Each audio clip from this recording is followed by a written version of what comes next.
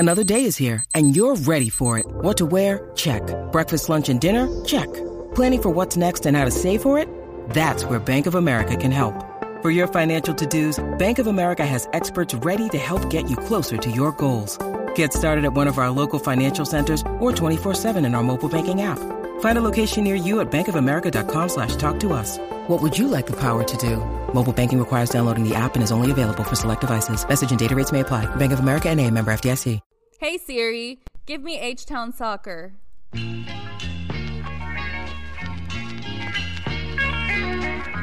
Talking all things Houston Dynamo FC. This is the official Dynamo Theory podcast. We are Forever Orange. Welcome, everybody, to another episode of not 442, but we are actually doing the Dynamo Theory podcast. Welcome. As you can see, Rudy is not here today, unfortunately. He has some things to do. He's got a new house, so obviously he's probably cutting the grass or something over there, making his house look beautiful and, making his wife happy. So he's over there. But today I'm back. So, if you miss me, I'm back. Thank you. But we have Rodrigo with us. So if you want to say hi to the people. Hey, everyone. Yeah, we're missing Rudy and we got Chris back. So we're excited to be here. And of course, once again, we have somebody that the people wanted back. I heard all over Twitter, all over Instagram, who's that Billy guy? Who's that guy that was, talking to, giving a bunch of stats and stuff like that. So we brought him back, the newest addition to the Dynamo 3 team. So we brought Billy back. So how you doing, Billy? What's up? I am fantastic and couldn't be happier to be here. Let's get to it. Awesome. So we were talking off air, quote unquote, or whatever, about the Seattle match a little bit. Obviously, I wasn't able to watch, honestly, like the last 3 or 4 games. I wasn't even able to watch a minute of them. So all I had to rely was on the Dynamo Theory podcast and, have you guys talking about it and, watching highlights and stuff like that. So can you guys tell me a little bit about this Seattle matchup that, unfortunately we went up there and we lost, right? Was it here or was it over there? It was at home. Yeah, I'm tripping. That's how lost and disconnected I was of, these matches, work and all these things that, are coming around. But yeah, guys, tell me a little bit about the Seattle match. Rodrigo, what do you have on the Seattle match? So, man, this is a game that we should have won. The way they played, or the way the Dynamo played, even going up against a Seattle team that, you have Ruidiaz, you have Nico Lodeiro, Alex Roland. You have big-time players. They honestly didn't produce as much or as what we expected them to do. Through the Nashville game, we had Adam with the red card. So Sam Junkwa took his place, which he looked pretty solid, taking that spot on there. The only thing that affected us this time around was Coco had 2 stupid yellow cards. Second one was just dumb. Like, I think he was trying to hold the player back from half field and, just earned his second yellow. Got obviously red carded, and we're down to 10 men again for about 40 minutes or so, 35 minutes of the game, which obviously that's never good. And that's when Seattle just kind of capitalized more. They found the net. And after that, it was just, even after that, the Dynamo was just playing really well. I know, Billy, I think you were at the game, but playing down with 10 men, the Dynamo has been doing such a great job. We saw it against Nashville, how they ended up holding the lead and then scoring one more to make it 2-0. And then with the Seattle team, I think the second half, I was looking at the stats, Dynamo had like about 70% possession or so just in the second half. So, man, they've been, I guess we don't give a lot of credit to Paulo, and we're kind of talking about this, that he makes really good substitutions, even if they're forced. Red cards affect you as much as injuries or anything like that. But when you're able to make some substitutions to actually improve your game, even with a man down, it just goes to show that, like, when you have a full squad, you can actually be pretty tactical, and you know we'll talk about that in a little bit for the Galaxy game. But Billy, what do you have, man? Yeah, I'm definitely in agreement in a bunch of that. This is one of those games that when you go back and you watch it and or look at the stats overall, I mean, this game was there. It was there for the taking, you know. In my opinion, just like Nagamura said, we were the better team on the day. Statistically, visibly, tangibly, however you want to look at it, we were the better team on the day. We weren't able to capitalize on the opportunities that we had. They were. Overall in the game, we had a 1.24 XG. They had a 1.32. So, I mean, it was extremely even that way. We had 14 shots on total shots. They had 9. Obviously, we had the big red card. I think that was the deciding thing. But for some reason, just like I heard somebody say, something about the MLS, whenever you go down a man, your team seems to get a little bit more bite, a little more bang for their buck. For some reason or another, they're able to compact and protect that box a lot better and take that defense to the next level. I don't know how that works out specifically, but it's the same for the Dynamo. I mean, you can tell the last couple of times they've had to play shorthanded, they actually play really well. So yeah, I mean, the second half, they even looked better than the first half. We had a 0.65 XG on the second half and Seattle had a 0.41. So, I mean, yeah, I think overall we were the better team on the day, and we just lacked that final touch and that final pass, and they didn't. And that's what it came down to. Yeah, I guess at the end of the day, right, they have a Rui Diaz that can score, you know, like Chicharito style from anywhere in the field and with any part of his body, basically. And he just needs, you know, a little bit of space and time to put in the back of the net. So, you know, and then again, you know, coming out of becoming, you know, historic, you know, thing for the MLS, which is winning the CONCACAF Champions League, you know, the Seattle team came, you know, in the clouds, and now they're coming back into the MLS basically towards the bottom of the table. And now, you know, they're throwing all the meat in the grill, as they say in Spanish, like toda la carne al asador, to basically, you know, try to get back in the race for the MLS title. And we all know that, you know, Seattle always has a good team, has depth. And obviously, you know, it was not, maybe I didn't expect a win from them, but, you know, a tie game like we had, you know, and like you said, you know, you guys saw the Dynamo play a really good game, and maybe we deserved a little bit more, but, you know, at the end of the day, it is Seattle. So, you know, it's, you know, 1-0 loss to Seattle. It's kind of like, that's fair in a way. But going into the next matchup, obviously that Seattle game was a midweek game, which kind of throws things off here in the podcast, because, you know, we do this every week and we usually have the show out on Wednesdays. So that show came out that same day.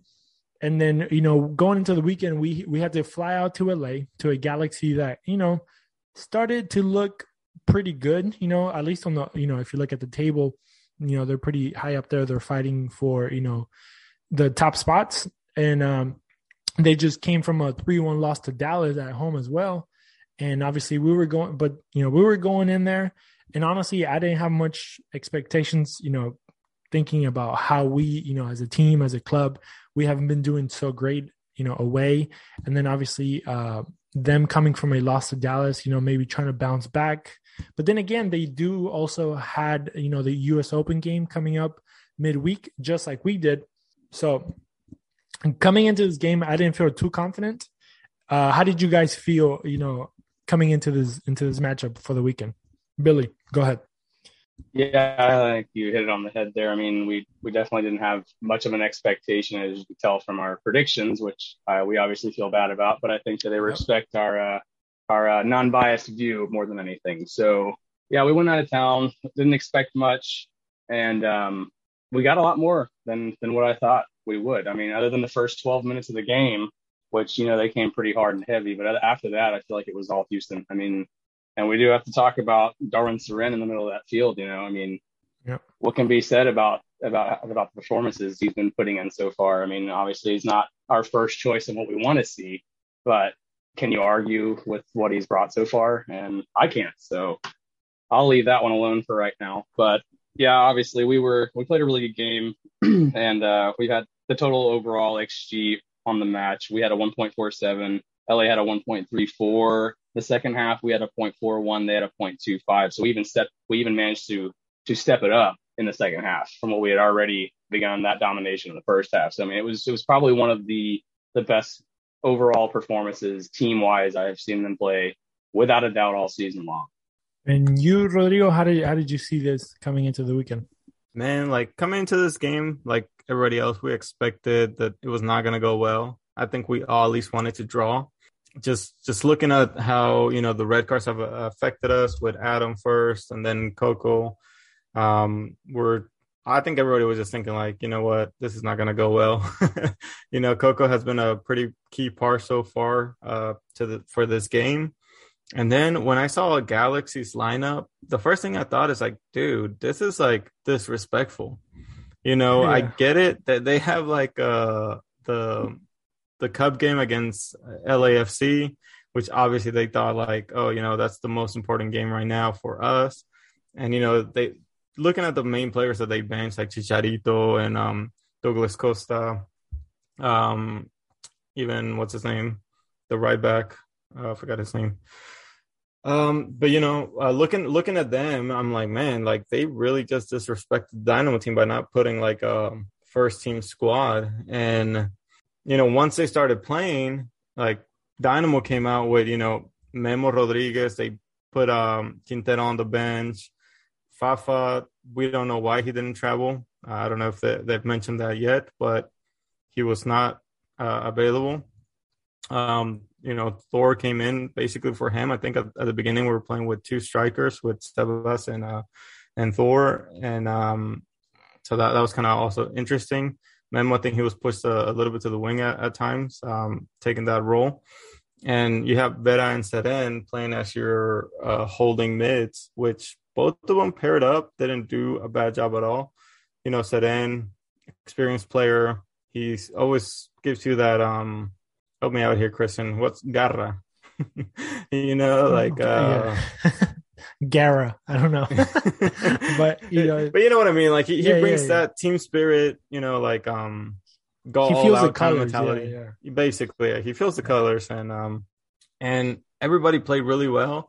We knew that this game without Quintero, I feel like him and Coco tend to put a little bit more pace to our game as far as holding the ball, making more plays happen. So this game was a really, I guess, tactical mastermind by Paulo to just kind of sit back and do more of a counters, which honestly, it worked brilliantly. We saw them counter, I don't know how many times. That's really the reasons we got the goals and then and more shots on target than them with less possession. That just tells you like Paulo actually looks at every game differently and he's able to adjust during the game, which, you know, in the last two games against Nashville and Seattle with the red cards, and this is kind of goes back to what we're talking about, is he had to make those 4 substitutions and not really wanted or really couldn't play the way he wanted to. It was just kind of to fill in what was missing and what we needed to do just to at least either get a tie or hold the win. This time around, he was able to put in the subs he wanted. And after going up 1-0 with a nice goal from Sebas, after I think a shot from Corey Baird, he ended up kind of chipping the goalkeeper once he rejected the ball. And then, you know, he puts in our boy Pasher, super sub, and scores a nice sick goal there. And to finish it up, you know, Thor had his nice little, brought me back memories of R9, even though I think he said it's more like Cristiano Ronaldo because I guess he's too young. You know, he's too young to know the real Ronaldo. But, you know, I saw that and I'm like, okay, nice. But yeah, watching this team play Paulo style really, really shows what Paulo has basically brought into this Dynamo team. It's not just we're going to play this way and we're going to try to see if it works until it works. It's more like, hey, I like the way I play like this, but I'm going to have to do tactical subs or change mid tactics throughout the game just to make sure we get the result. And that really pushed Galaxy to really just try to get a team all out there. I think they made like 3 or 4 subs right away, especially after the second goal. I think they already had planned to make subs just because they saw when the Dynamo players came in, they're like, oh shit, like this is getting real for us. And then the second goal happened, and after that, it was just kind of like, well, there's not much you can do after that. But honestly, I think this is a great start for Paulo and the team in general to like, this is what we're going to expect from them going forward. All right. So obviously we kind of talked. Oh, go ahead, Billy. Yeah, go ahead. Oh yeah, I just had one more thing I wanted to talk about Sebas real quick and go ahead and address the elephant in the room, because I heard a lot of, Sebas noise early on in the season and people worried, and it's like, they've preached it, new team, new country, new league. I mean, that stuff really does take time. And we've literally seen this guy. I mean, you can see flashes of his quality earlier on in the season, even though he had several instances where you wanted more, but each week he comes out now, I feel like the better the team gets together, the better he's able to do. And I mean, his abilities are directly related to the people behind him. He's not going to go out there and be the end all for everything that we need. We definitely need to get him some support. And he had 4 shots this game, which is the most he's had in any game, really. I mean, he had a goal, 2 assists, had a 9.5 or 9.4 rating, 0.79 expected goal. He had 4 chances created, 1 big chance created. 83% of his passes were completed. I mean, he had an excellent all-around game. And I just wanted to touch on that he's improving vastly and the skills are there, and he will get better as we get better. Yeah, exactly. Go ahead. Sorry, man, not to cut you off, but like, this kind of got me thinking. So, you're talking about Sebas. He did really well, but this game, and, he's been, picking it up lately and all of that, but has most of the issues been coming because the way Fafa plays. When they play together, Fafa's too fast. Like, I hate to say it, but like, you can't just, have somebody like Fafa who can take on the wing, and we expect the cross, but sometimes like there's only Sebas to cross it to, and there's not much of a build-up play just because once Fafa gets it, he's gone.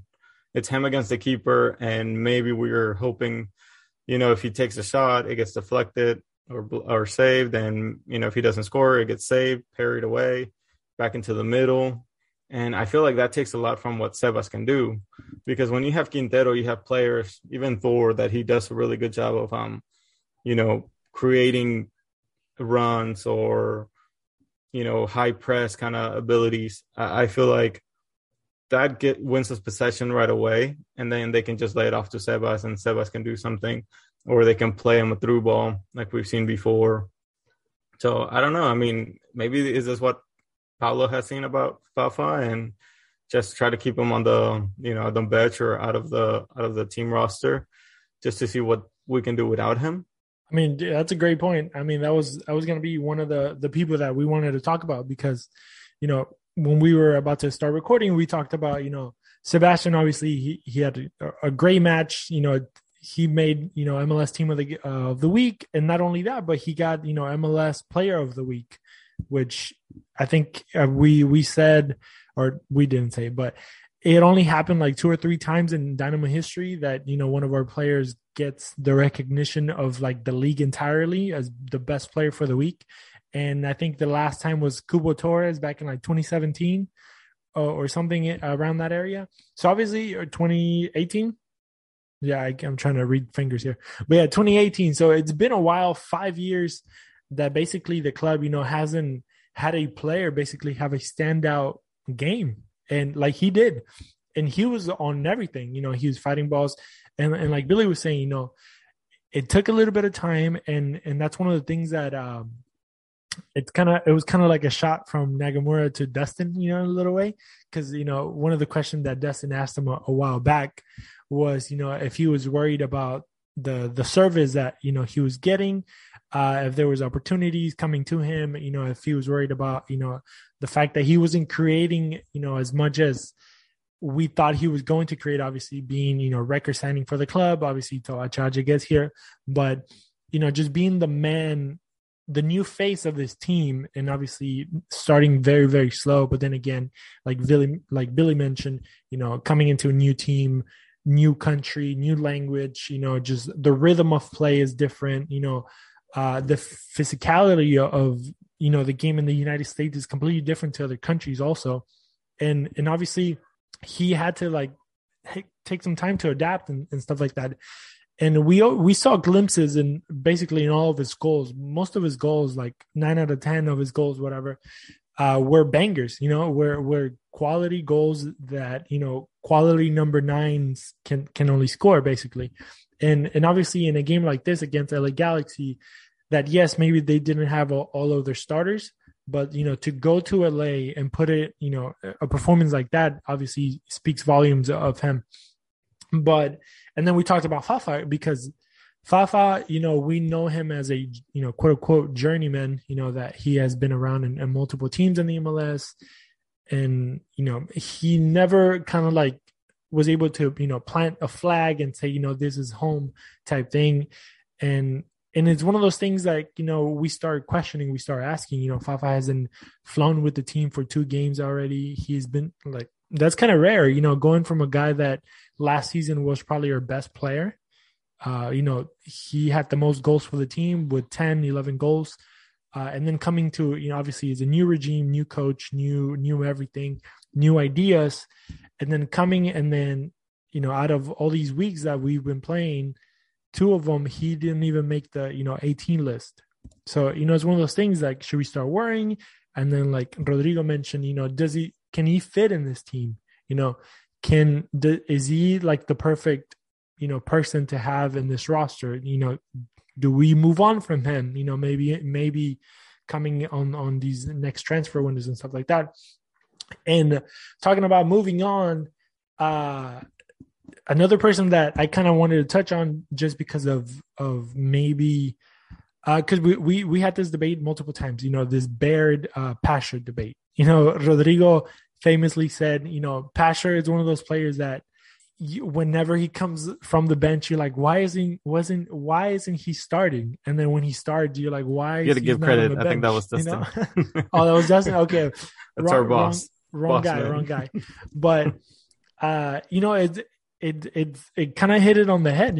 It's one of those things that Pasha, came in and literally the first ball he touched, he put a banger of a goal. And then, but the question is, what do we do with Baird? Because with Pasha, we know that, if he comes off the bench, we might see some glimpses of greatness from him. We can see a good, 20, 30 minutes, strong 20, 30 minutes from him. But can we say the same for Baird? And obviously, we know that Baird has a really strong contract that not a lot of people are going to be willing to pay for. But, if we could just had a magic wand, what would you guys do with, Corey Baird? He obviously is not a terrible player, but because obviously he's a professional player and he's starting on this, starting 11 for Nagamura, who happens to be, I feel like he's very, not on point, but with what he chooses, but he chooses his players carefully. It seems to me, like he's not just picking random 11s, like he kind of thinks about things. So Baird obviously is doing something to get into the starting 11, but when he's on the field, he doesn't really produce much. So I just kind of wanted to get your thoughts on that. Go ahead, Billy. Yeah, I definitely agree. I think that, my opinion is in the beginning of the season, kind of the way that we're discovering what kind of identity we're going to have as a team and how we're going to play. I think Baird brings something a little more defensively that Pasher does not. And I think that we are actually starting to find that we're working away from that tactic over there. So I think we need something different there. I don't think he's the correct play for what we're trying to accomplish going forward. I don't think he is the right person for what Nagamura is trying to accomplish or the game style that he wants to run. I think it shows whenever he plays. He doesn't look very comfortable over there, especially offensively, which, I can understand because there's no set schedule. You're not going to start this game, sit this game. It's basically when you're called upon. So it's hard to kind of catch the rhythm, which is totally understandable. I think that's also part of Pasher's problem. But just like Dustin said, you hope that he starts whenever he comes off the bench. And then whenever he starts, you hope that he comes off the bench, basically, or however he said it. Sorry. But I think that's part of that as well. But I think that's my thoughts on it. Rodrigo, you got anything on Baird? Yeah, I think that as of right now, I think he should be I wouldn't say the clear starter over Pasher, but I feel like we need that, or I don't know, maybe that's why Nagamura, he just goes back and forth between who's the starter on that position, so they can keep competing for each other's spot. I know everybody wants to start a game. That's basically the goal once you're at this level. But I feel like Pasher, anytime he comes in with like that I need to prove myself mentality. And I feel that's what we call him, like a super sub.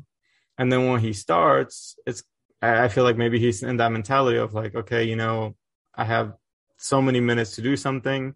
And I don't know if that's just maybe gets to him real quick of like, you know, I'm already in this position. Should I just kind of play my game or force things to happen? And I don't know, with Barrett, obviously it's not the sorry, I thought my dogs were going to bark here. But no, with Barrett, I feel like he's not really going to be the main starter. I feel like Paulo's probably going to have to, once Herrera comes in, I feel like he's going to end up switching things around. Maybe put Quintero on the wing, or, you know, change the formation in general, because I don't think Barrett's going to be the solution for us. I know he's still, 26 years old, so he's pretty young in that sense. And then Pasher, I think he's around the same age or maybe younger. So, you know, he has more time. I think Pasher should just remain a super sub because he's worked, you know, the past couple of games when he's came in. And I'm sorry, but I don't think Barrett will be the solution for us in the near future. And something that, well, on the other side of the coin, you know, a player that maybe has started from, you know, from I guess least to most, is that, I don't know if that's a saying or not, but that he, you know, he started with obviously no minutes because he came up from a different country, from Brazil, and now we can kind of see, and maybe in this match, you know, I can, you know, say that I don't know if I would say I wasn't a hater, but I was more of a doubter because I didn't know what he could bring. But obviously, you know, Paulo and Pat saw something in him. And obviously, I think in this game, he finally kind of like, you know, came out of that shell and he kind of solidified himself as a starter, which is Seka, in my opinion, right? The right back that we've been kind of going back and forth between, you know, Zach Valentin last year. And then we had Dorsey that kind of beat him to that. And then obviously Dorsey starting this year, and then Seka kind of coming into that role. And now it seems like, you know, he's pretty solid. You know, he brings that explosiveness to like go on the attack, and then also, you know, being, you know, passionate when he defends. I think we all saw that little part of the game where he just like cleared a ball to the sideline and he was like yelling like he scored or something, you know, like, and you want to see that passion from those guys. Not that, you know, the other guys didn't have it or won't have it or whatever it may be, but, you know, I think he's starting to like feel, you know, the jersey, the colors. But I think now he's solidified himself on that right side. But, you know, what did you guys think about Seka and, you know, the way that he's been playing? And do you guys think, you know, he's our right back, you know, from now on? No, definitely. I mean, watching him play now, and even when he came on, or came onto the team when he was announced, watching his highlights, I was thinking like, okay, this guy seems pretty legit. You know, he can do like you mentioned, Christian, he can do things offensively, and defensively he's pretty solid as well. And now I think he's proven that. I kind of bringing it back to, you know, the Corey, Baird, and Pasher, that we were thinking Dorsey might move up and play that role. I feel like with Nagamura standards, I don't think that's the case. I think Dorsey will be the right back. We saw it in this game. He subbed him out he subbed Seka out in the 90th minute or so, and just put Dorsey, you know, men for men. I feel like that's a role for them too. But Seka from now on, I think he's going to be the clear starter. And important games, I should say, you know, we most likely will see Dorsey playing that right back spot for this Kansas City game, if that's the way he wants to approach it. But I think that's most likely what's going to happen moving forward. I feel like Seka has brought so much to the team defensively. And then in the attacking sense, especially when I've seen him play with Quintero, he helps him basically open up the play more just by pushing up and helping him create, you know, because we don't really have a clear wing.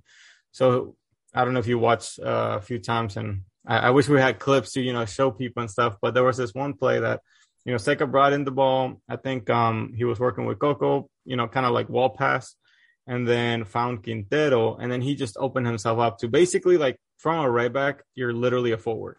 And that's how much he opened up the play. And I think he ended up giving it back to Quintero at one point. I don't think we scored from that play, but just watching that build up, I'm sitting there and just looking at like, damn, like, has this guy been before, and that's why I kept asking on press conference to Paulo, like, hey, is Seca at 100%, and he laughed at me when I told him, like, are we going to see him start soon? And he's like, dude, do you want me to tell you the lineup? Because, I'm excited to see this player, and I'm glad he brought him on, because that's something that early, I think the first episode we had on the show, we were talking about who's our right back. Is it going to be Valentin or Dorsey or whoever? But it kind of worked out that we have this great player Seca now. Yeah, but those are my thoughts, man. No, that's good. That's good. What about you, Billy? What do you think about Seca, this Brazilian guy? Oh, Seca is my right back without a doubt. In my opinion, I think that what happened was, obviously you don't hand the starting spot over to new players that get here, regardless of the pedigree they come in with. And he does have some serious pedigree. I mean, he played on a gold medal team in Brazil. So, I mean, I think what may have happened, and this is just my opinion, but when he got here, he might have been either a little bit out of shape, maybe. I mean, it's been a little while since he's played. Yeah. But I mean, the quality is there. The skills are there. That doesn't go away. It's like riding a bike. You don't play on a gold medal team in Brazil without having extreme skills on the ball. He played 89 minutes, and the guy makes a lot of passes. So, I mean, completing regularly over 65 to 75% of his passes is good. I mean, he had 25 passes last game, completed 17 of them for 68%. See what else we got here. He's also really good on the defensive end. Obviously, he wins over 60% of his ground duels most of the time, aerial duels.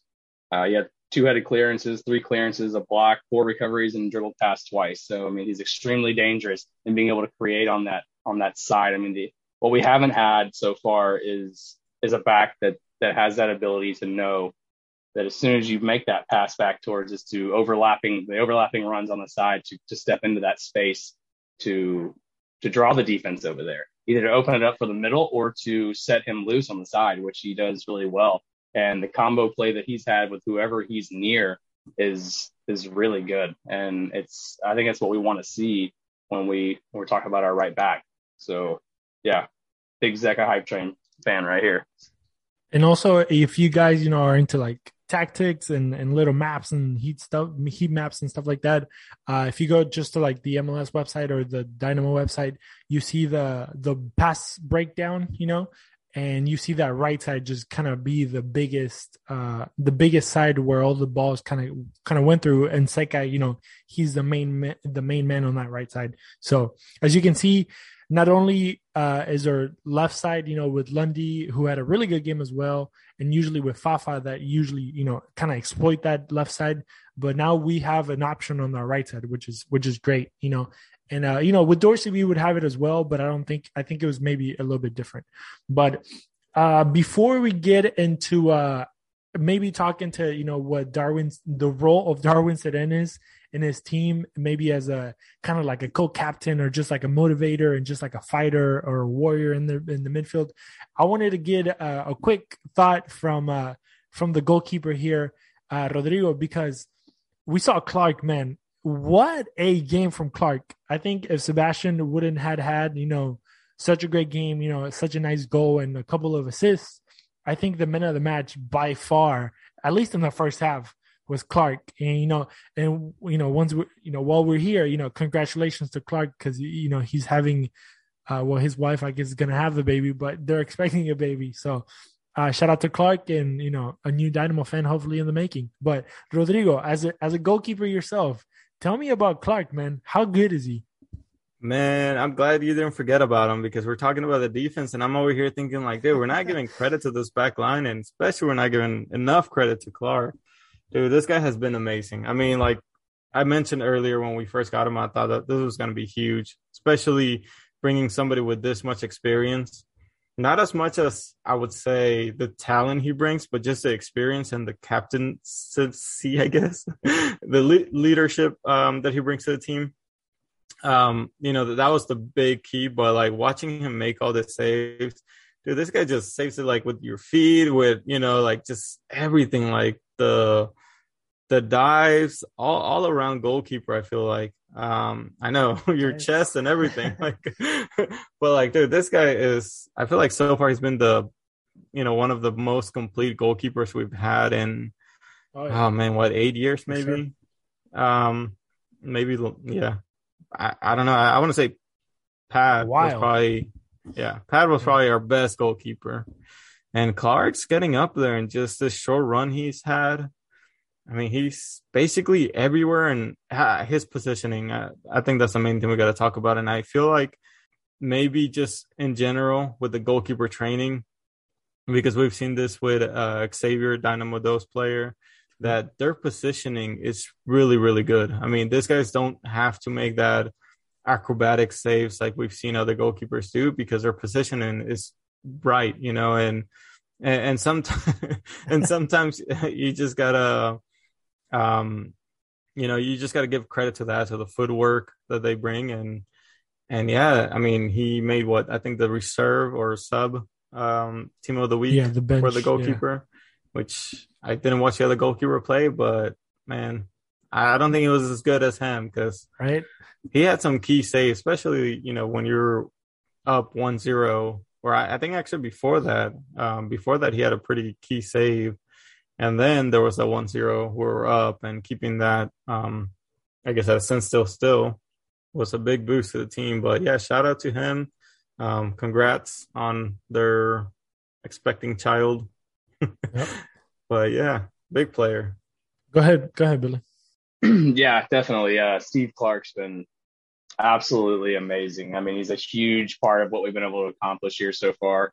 And I know you guys could see me in the video tapping my chest over here, because he makes all those saves. I mean, he makes them with his chest. I mean, the ones that are blasted from inside the box. And the only way you can do that, and I've just started to play keeper as well the last couple seasons in the rec league, obviously not as good as Rodrigo, but the way you make those saves is by being in the right position, having excellent position. You don't make a save off your chest by a 65-mile-an-hour blast from inside the box without being in the right position. So, yeah, the man's been spot on. I mean, it's just absolutely insane.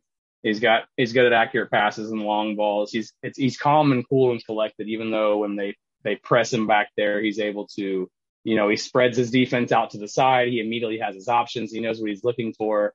And he just executes. He doesn't make many mistakes. And I've got friends in my other group who are Portland fans, so they've told me, they're like, this is a great guy. Wait till he wears the Michael Myers mask around practice. He's a real character as well. So it's good to have that kind of heart in between the sticks. For sure. So obviously, we're not going to touch on every player, because then we'll be here for forever. So we're going to skip on some guys. Obviously, Thor had a great game. We'll talk about his goal here in a little bit. Memo had, a pretty decent game. He had that pass that came from him to Baird that Baird missed. And then Sebas Ferreira was able to, put it in the back of the net. And then I guess we can go back to, a teenager also who was the one that stepped up with my first goal, that, on that midfield, that gave that ball to Memo, or kind of dropped it off to Memo so you can put that pass in. And then Parker, silently, both of our center backs, I think, had a pretty good, match.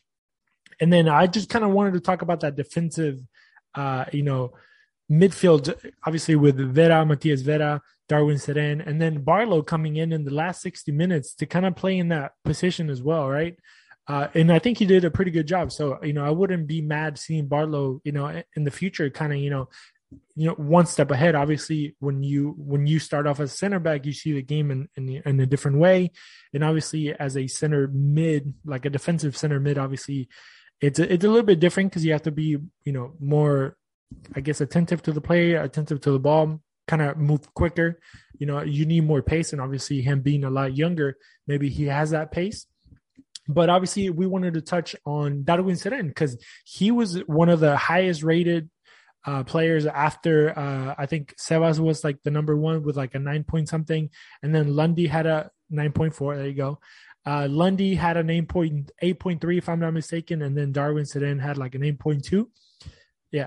So obviously, third highest number there. Obviously, a very silent guy, a guy that usually fights, and you don't hear much of him. And the U.S. Open Cup, he was the captain for that match, the last one against San Antonio, and he, pretty good job. And in this game, he's pretty solid. Obviously, I always say having Darwin Cerén in the field is, a for sure yellow card, which he didn't get in this game. So, shout out to him for that. But, give me your thoughts on Darwin Cerén and what he brings to this team, guys. I don't know if Billy, you want to go ahead on this one first. Okay, Rodrigo, go ahead. Yeah, man, I got you. So Cerén, it's kind of funny. I want to say he's that kind of player that for those football fans, and if you enjoy watching the Patriots back then, Bill Belichick will say, do your job, and I feel like this is kind of like the guy that we get from him. He's always doing his job. He's always, good at intercepting balls, recoveries, all of that. That's kind of what you're getting from him. Obviously not the most tactical player or talented player, skillful. He's not going to dribble past anybody. He's not going to take a 30-yard rocket, try to score, or even at that, take on the whole team.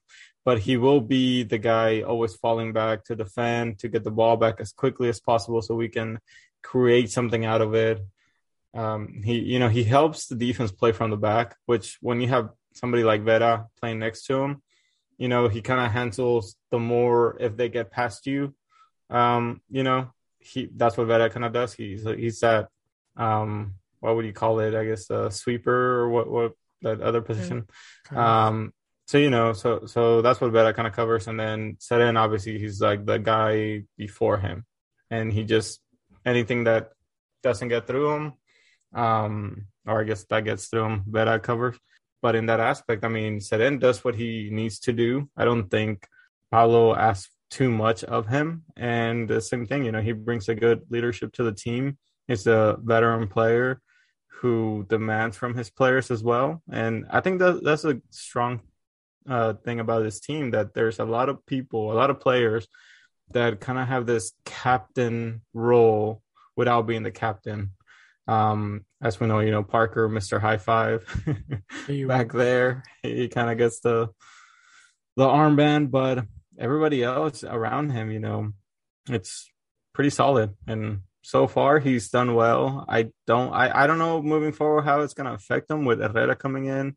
You also, have Coco full time. Yeah. Vera, I would say he'll be his direct sub if something happens. We don't see them playing together, but he's been solid for us so far.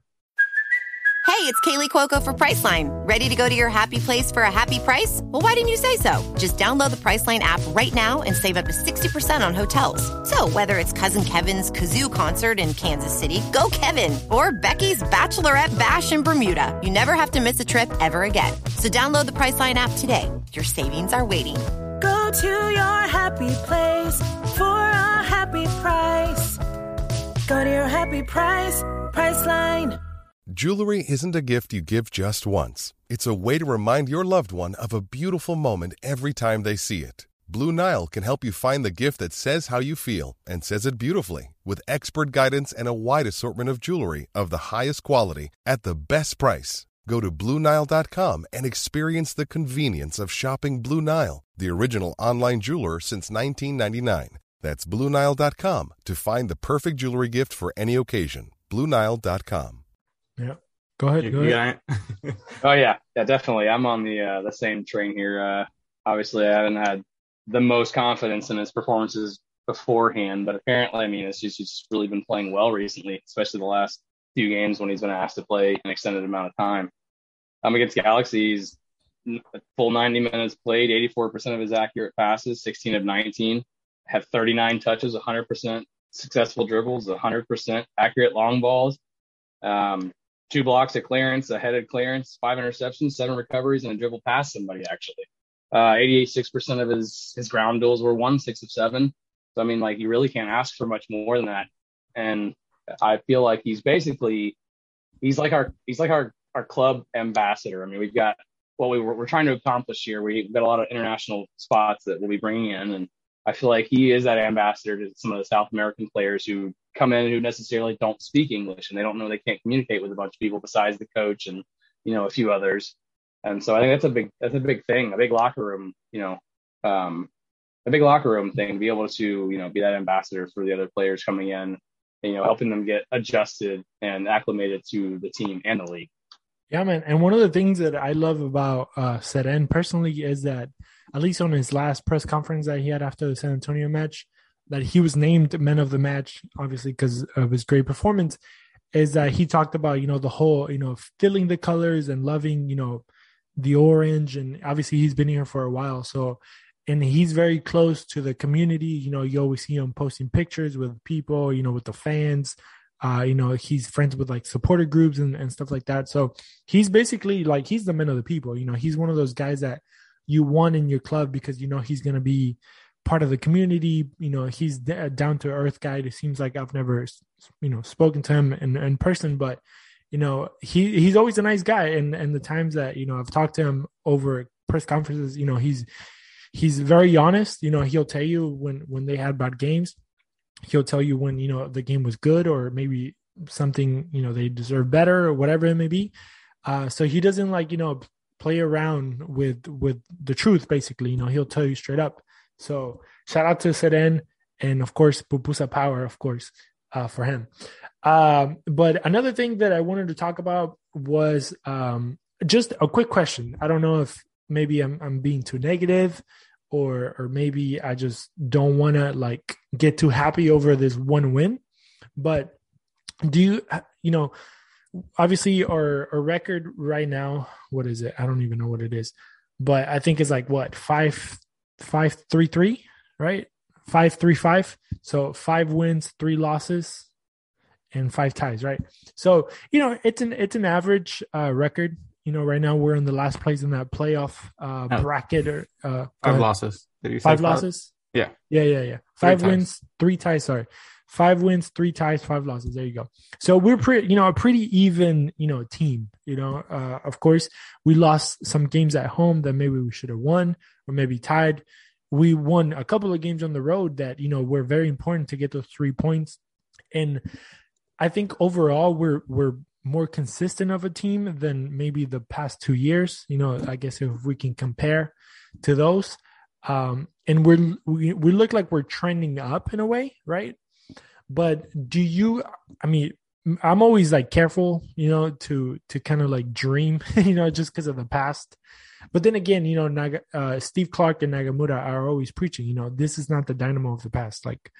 2022 going forward, it's a whole different club. And I think we've seen it, new leadership from the top. We even have a new crest. You guys are both sporting it right now. So obviously this is a whole new club. But, my question, I guess, to you guys is, because obviously we see a lot of people on Twitter and, social media, obviously be super negative. And I don't, don't subscribe to that either, because I hate being extremely negative. Like those people that every single game we lose is no, bro, there's some games that, there might be losses because we're going against a strong team. And there's some games that we for sure should win, But, there's always negative people online and stuff like that. But do you guys think is a fair assessment to, or not a fair assessment, but would you guys say that maybe being careful is a good thing? Or do you think maybe we should move on from that? So, Billy, go ahead. I think the careful, optimistic approach is natural considering what the past has been. But I get this new regime's want to get past that. They're tired of hearing about that. They weren't here for that. They've smashed the transfer record twice since they've been here. And the way that I see it is results be damned right now, because we're in that period where we're trying to figure out that identity, like I said. And so right now, until Hector Herrera gets here, we're pretty much playing with house money. So this is like a discovery period. Anything good that happens right now is extremely positive. And so, yeah, I mean, I get the optimistic or the pessimistic view of it. all things considered. But like I said, with that transfer record being smashed twice, I think that the front office has proved or showed enough to us that they mean business. They're not going to come here and smash it twice and then just leave it where it is. Like they have plans. Steve Clark wouldn't have come here unless Ted and Pat convinced him to do so. Like there's a plan. They've got it laid out. Obviously, we don't know what that plan is, but I'm confident that plan is the right direction for this club right now. And I'm going to maintain that optimistic view, all things considered. Rodrigo, do you got anything on that? So, yeah, I mean, I wouldn't say just being optimistic about the team. I feel like it is time to kind of hype them up, just because I feel like most of these people that are saying like, oh, we've lost 3 games in a row, or we've done this or that, and, it's the same old Dynamo we've been used to. They're just watching the final score sheet. Like, you're not watching how this team has been playing. And if you actually watch and about how soccer is played and tactics and everything, Paulo has brought a lot to this team that we don't just see from the final score. I buy into the hype of like, hey, this team is legit under Paulo. He, and I was kind of laughing about it, and I'll probably get some hate for this, but I was telling Christian that he's kind of like that Jurgen Klopp of Liverpool when he first got appointed. Like, everybody was not too sure about him. Yes, he did good things at Dortmund, but everybody was still like, well, we have this kind of players, we have this kind of player, they're not good. We need to go out there and buy players. And, under the FSG group, they're not going to give him a lot of money. So it was just kind of the thing of like, whatever you sell, that's the money you get to buy players with. So what did he do? Just play the players he had. And that's kind of what Paulo's been doing right now. Yes, he was able to buy a few players that he wanted, but at the same time, this is the players you're given and make something out of it. And I feel like he's done such a great job with that. And because we're looking at a team that didn't win a game, 15 in a row, 16 in a row? I think we broke that record of not being able to win. And he's taking basically that same team for the most part and turned things around. I mean, we're beating a Galaxy at home, an away match. We're beating them 3-0. Like we haven't, I don't think when was the last time we ever even came close to that.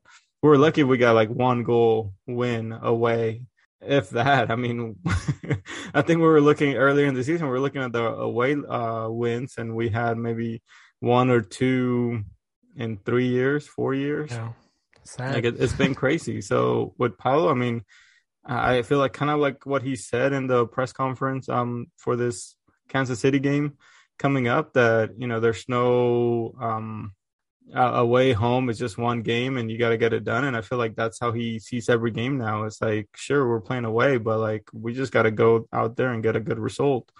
And the way they've been playing, I buy into it. He's shown more than other coaches we had in the past, where they just stick to one lineup, one formation, one set of players, and be like, hey, let's call this a day and we'll just keep running this until it works. With him, we've seen so many different combinations of even the center backs.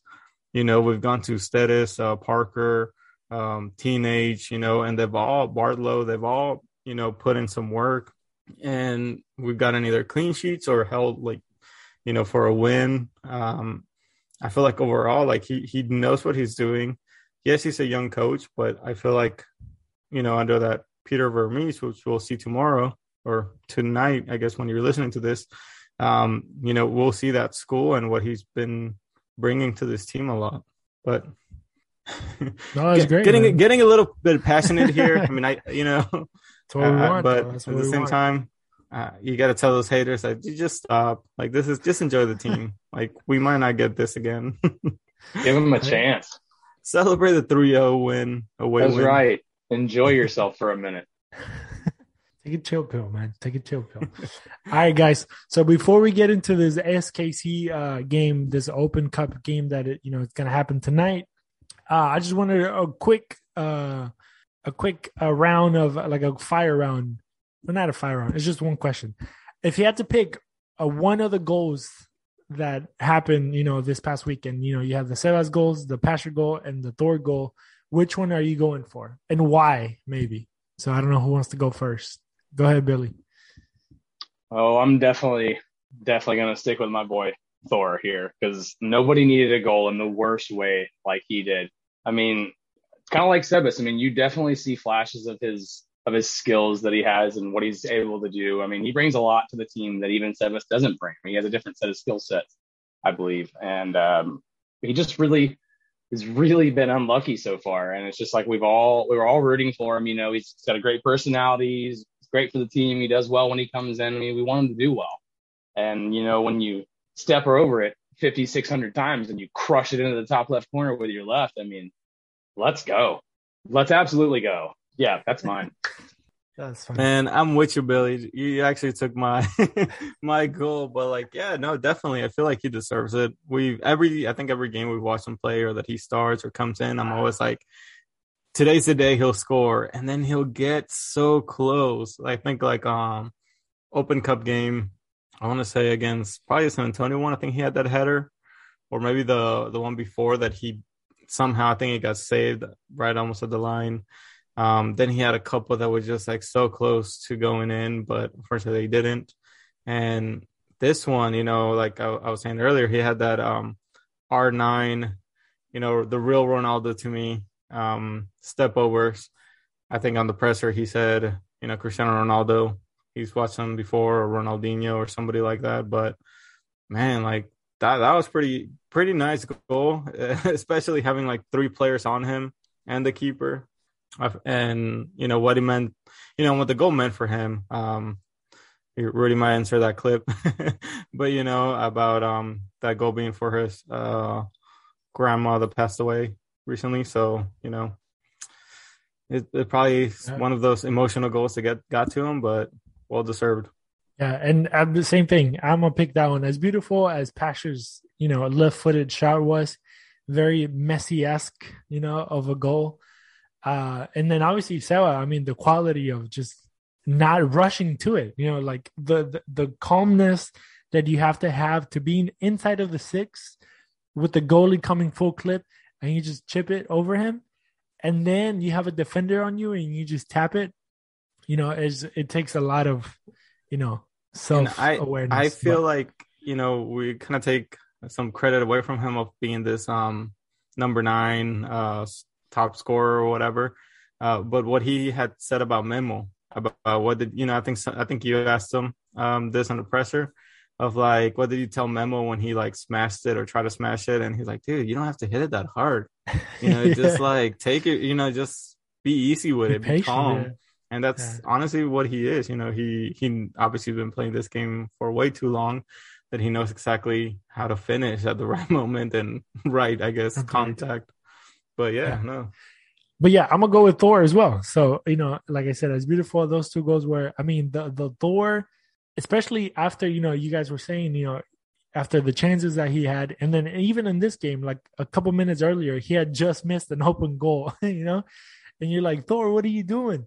But then going back with the confidence, with the balls, to go into that box, and because think about the fact that if those step overs don't work, you look like such a douche. You look like such a douche, just a bunch of step overs. Who do you think you are, kid? Calm your ass down, but, and then just a left foot. I think he's a right footed guy, but then, being able to use both of your legs, and obviously that one first post, the goalkeeper obviously was expecting maybe a cross, something to the second post. And he just the amount of force that went into that goal, and obviously everything that it meant afterwards. It's also a great story to being his first goal and such a banger. Just having, and it's funny when you watch the defender, because you I don't know if you guys do it, but when you're playing pickup and you're you try to do something fancy and you're I got you, but you're playing against a 50-year-old dude that has no knees, no ACLs. Yeah, it's it's easy, but you're playing professional defenders that they're supposed to be expecting those things, but he juked them out. Exactly, they get paid to play, and they got, the guy got juked out, and it's exactly what obviously that, step overs are supposed to do. And, he did it, perfectly. So it was a perfect play to end in a perfect goal. So yeah, go ahead, Bill. I just got to say, I mean, I like the kid's moxie. I mean, honestly, he's had the struggles early, but I mean, he's had the good. If you're looking in between the lines, you can see where the good is to be had. But I mean, obviously, he's not converted yet, obviously, until this game. But he's had several close chances to where they're just over the bar, just wide. And it's just that type of mentality to never quit and it never looked like it bothered him. He was still just as capable as stepping over it 3 times and taking it in and crushing it in. No worries. Didn't work. None of the weight from the previous mistakes, none of the weight from the previous misses. Brand new game, brand new opportunity. And that's the kind of mentality we need. And not just credit to him, but also to Paulo to give him that confidence of, keeping him in there. Yes. All this time. And I think, on the presser, he also kind of mentioned about that he's confident in his abilities. And obviously that builds Thor's confidence as well, not just Paulo, of like what they can do and what he can bring to the team moving forward. But, that's pretty big for him, first year rookie. And Paulo just keeping him in there all these games, because I feel like any other coach would have been like, dude, I gave you one too many. You're not finishing anything. You're not scoring in 13 games, because I believe he played, I want to say maybe all of those games. He had a couple minutes here and there. Yeah. But yeah, that's pretty big from him too. Yeah. So let's go ahead and close this chapter. Obviously a great victory in LA, in sunny LA. But we have 3 games in 6 days. That's what everybody's saying. Obviously Saturday, Wednesday, Saturday, if I'm not mistaken. And, we fly out to Kansas City. All the games are away. That's also a great, not great, but, a terrible thing for us, I guess, in a way, just because of obviously when we look at our history and everything that comes along with that. And, we go into this round of 16 matchup in Kansas City, a rival, a team that, usually is very strong at home. We heard from one of our sources, quote unquote, that they might be playing some young kids, we obviously don't know what Peter Vermes is planning, or, if he's going to go full on, starters. Is he going to go, but we don't even know what Paulo's going to do either, because Paulo tends to be very secretive about those things. We can kind of, ourselves kind of, chat amongst ourselves and think about what he might do, what we might do. And, sometimes Rodrigo hits it on the head with that, Seca and Dorsey on that right side. And sometimes we don't. Obviously, we're like, wait, what? Like, we didn't see that guy coming into this game. But that's the thing about Paulo. He's thinking about his opponent. He's thinking about their style of play. He's thinking about how he can approach that game. But how confident are you guys that, after this great victory in LA, and, we don't know what SKC is going to put on the field. I guess 2 questions for you guys. Do you guys think SKC is going to go all out, or do you think they're going to give priority to the league? And the second question is how confident are you guys that, maybe we can pull something kind of historic, because Billy was saying we haven't won there in a few years, since 2018, 2000. Yeah. All those numbers kind of just, I want to say it's 2020 last time we won there, wasn't it? But I know that we whooped them. It was like a 5-2. I know that we went up there. 5-2, 2020. Right? Okay. Yeah. So I remember that game because I wasn't feeling too confident, and we went up there and we whooped them. But yeah, so 2 questions. Yeah. Do you guys think, how do you guys think Kansas City is going to come out? Are they going to come out, 100%, maybe 50-50, use, some of those 2 guys? Or and also second question, how confident are you guys that we're going to go in there and possibly get a win? Move on to the next round. Rodrigo, if you're ready, go ahead. Yeah. So am I there like Paulo? Do you want me to give you the lineup? Right. No, so I mean, here's what my predicted lineup would be, and I want to say it's going to be 90% accurate. So in goal, we're most likely going to see Nelson. Just put that out there. I believe Steres is probably going to see center back position again. Probably pair with Valentin. And then we're going to see Dorsey on the right back. Left back, I want to say we'll see Sam Junko again. And then here's where it gets interesting, because I guess this is what Peter Vermes is going to be thinking about, this whole, like, what squad should I play? We just saw that Dynamo basically destroyed Galaxy's second squad. So I feel like if Peter goes with that mentality of, like, let me put a second team, I feel like we might have the bigger advantage, because you have Coco, who, you know, obviously didn't play, and he's going to get some minutes in this game. Yes. And then you have Quintero, who also didn't play. And that was actually a great, I guess, tactical thing by Paulo, because he wasn't needed. After that 3-0, it's like, why should I even play this guy? So we're going to see him. And if Fafa doesn't have any injury concerns or anything along those lines, I feel like he's also going to get the start. So right there, you already have three key players for this game. And then I want to say maybe Sebas is going to end up resting a little bit, just because, you know, he had a huge game already. We kind of need that for maybe the Real Salt Lake, since it's also an away match. And then we're going to see maybe a little bit more of Beto Avila. And I want to say Palomino gets the start on this one. I really hope he does, because I feel like he's eager to play. And if he does, I think he'll have a chance of capitalizing that. On the other side of things, I think Thiago will also be seen either start or most minutes in there. And then a right wing, I don't know. It could be maybe it is Fafa that plays that right wing. So there's your starting lineup, basically. Let's see how close I can get to that. But I'm not mad at that, honestly. Yeah, and I think that's just because of what we have to play. And it, like Paulo said, this is a big game. This is a win or go home kind of game. This away home matches don't really count or matter. So I think he's going to go all out there, and especially facing Peter Vermes, which we already did once. Lost, 1-0. We thought that SKC was going to be big time, and so far they haven't had the successful season as other seasons they've had. Yep. So I really think this is the time that we can, you know, capitalize on this game. Billy, what you got?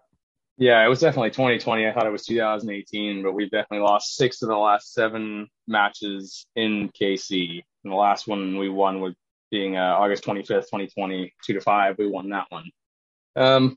Honestly, we've had that historical issue with this club, I guess you could say, but I'm trying to separate myself from that past and allow this new regime a chance to, I guess you could call it, I don't even know what the word I'm looking for. I guess give them a chance to make their own culture, make their own history, basically, and not try and throw too much bias into it based on past events. And honestly, we've had several instances this season where we were kind of either shorthanded or in the midst of a severely packed schedule, and we were kind of worried about who Nagamura was going to start, who was going to get the minutes, where the goals were going to come from, and he's managed it really well. So I mean, I'm not super worried about who he's going to start. You know, I just have a feeling he's got a good grasp on who he wants to start, and he'll have a good mix, enough to make us overly competitive, I believe. So I'm not super worried about it. Well, I guess we're all going into this one pretty confident. Go ahead. I forgot Wardlow. That might actually be he might actually get some more minutes. I don't know how much confidence I guess Paulo has on Valentin, but I think we'll probably see Barlow get a little bit more there. That's what I'm calling right now. You know, Steres and Barlow at center back, and we shall see. And then Billy, if it makes you feel any better, Paulo has only lost one time at SKC, not 6 or whatever in the last 7 years. So fantastic. That should make you feel better. That's what I was trying to get at, yeah. 1-0, so, not too bad. All right. And then kind of closing the door on that one right there, that's the U.S. Open Cup. Obviously, the winner of that matchup will play the winner of Minnesota versus Omaha. So that's also going to be an interesting game, because Omaha is the only team, the lowest, I guess the lowest ranked team, I guess we can say, but they play in the USL League One, so they're not even in the USL Championship. So obviously they're going to be looking for a miracle there, and then obviously they're like the Cinderella of the story or of the whole tournament as of right now. And then after that, we go to Salt Lake on the weekend as well. In Salt Lake right now, they're in fourth place on the table. I think they're actually a pretty strong team at home with 4 wins and 1 tie, if I'm not mistaken, if I'm reading this chart correctly. So, obviously, me personally, honestly, I don't know much about them. I know that last year, obviously, with Pablo Mastroeni, who was actually one of the candidates to become possibly one of the head coaches here. Obviously, when he went over there, he was an interim, or he was an assistant coach, and then their coach got fired. He took on the job, and he made RSL kind of explode. Basically, he exploded his resources, and with the team that he had, he made really good work out of that. And RSL, has a pretty legit team. They're not great, but they're not terrible at all. So obviously it's going to be an interesting matchup. Obviously, they're sitting in fourth place right now with 22 points. We are sitting in seventh with 18. So a win for us is going to obviously get us a lot closer to that fight up top, in those top spots. So, do you guys have any thoughts on that? Maybe we can start throwing out predictions on both SKC and this matchup against Real Salt Lake. Go ahead, Billy. Yeah, looking at their schedule, if you look at their results, they play a lot of close games, and they do get blown out in a few as well. So, I think their overall placement in the league right now is a little inflated based on their numbers. 3.7 shots on target per match. That's good for 23 in the league. Big chances created with 20, that's 14th in the league. Big chances missed, 20, that's 6th in the league. Goals per match, 1.1, that's 22nd in the league. So I feel like they've definitely taken advantage of the schedule in some places, and they've got fairly lucky with their, I think it was 14 total goals on their 16.1 XG. So, I think they've definitely gotten a little bit fortunate in some points. I think it's a winnable game. And my prediction for that one is 2-1 Dynamo. I think we take care of business there. Rodrigo, what you got? I definitely think the Dynamo, this is going to be, another tough away game. I think on this one, watching how they played and the play, watching how Pablo has played recently, I'm actually buying into this whole hype train. I think we're definitely going to take some points on this one. I want to predict the win. I hope for a win. A tie wouldn't be too bad. Against Real Salt Lake. And but no, I would say a win against Real Salt Lake. This SKC one, I'll say a win as well. I hope it doesn't go to another 120 minutes or whatever. We've been playing recently against the Rio Grande went to 120, right? Or no? No, he scored the last. Because Junco scored at the end. Yeah, he scored. That's right. Yeah, I was thinking that was after, but no. Or the San Antonio went to no, actually no, none of them. No, not either. Yeah, I don't know why I'm thinking they went to 120. Maybe I'm looking at another. I don't know. Well, anyways, yeah. Let's hope we don't get there because I think our players definitely need some rest. And talking about rest, we are after the Salt Lake. We'll be, I guess, without national break. Yeah, we're without any matches until June 18th. Yep. Go ahead, Billy. One more thing on Real Salt Lake. They're 42.5% average on possession. So it's going to be another team that allows us to have more of the ball than what we're kind of used to. And I think that we do kind of do well with that. I think Nagamura will have a game plan ready for that as well. And for my part, I'm actually going to go a tie. I'm going to go I think it's going to be like a 2-2. I think we're going to be able to get out there and, if we're going to get that possession of the ball, I hope we'll be able to create. But I think, them being at home and maybe feeling some pressure to come back, they might be able to get, something back. But then again, I am very confident on what Clark has done, on what our defenders have done. But, just to, I guess, I don't know, just to be fair on where they at and, what they've done, even though, like Billy said, some of the games they either are really, really close or they just get blown out of the water. So I think it's going to be one of those really, really close games on this one. But you have something else, Billy? No, you good? No, you covered it.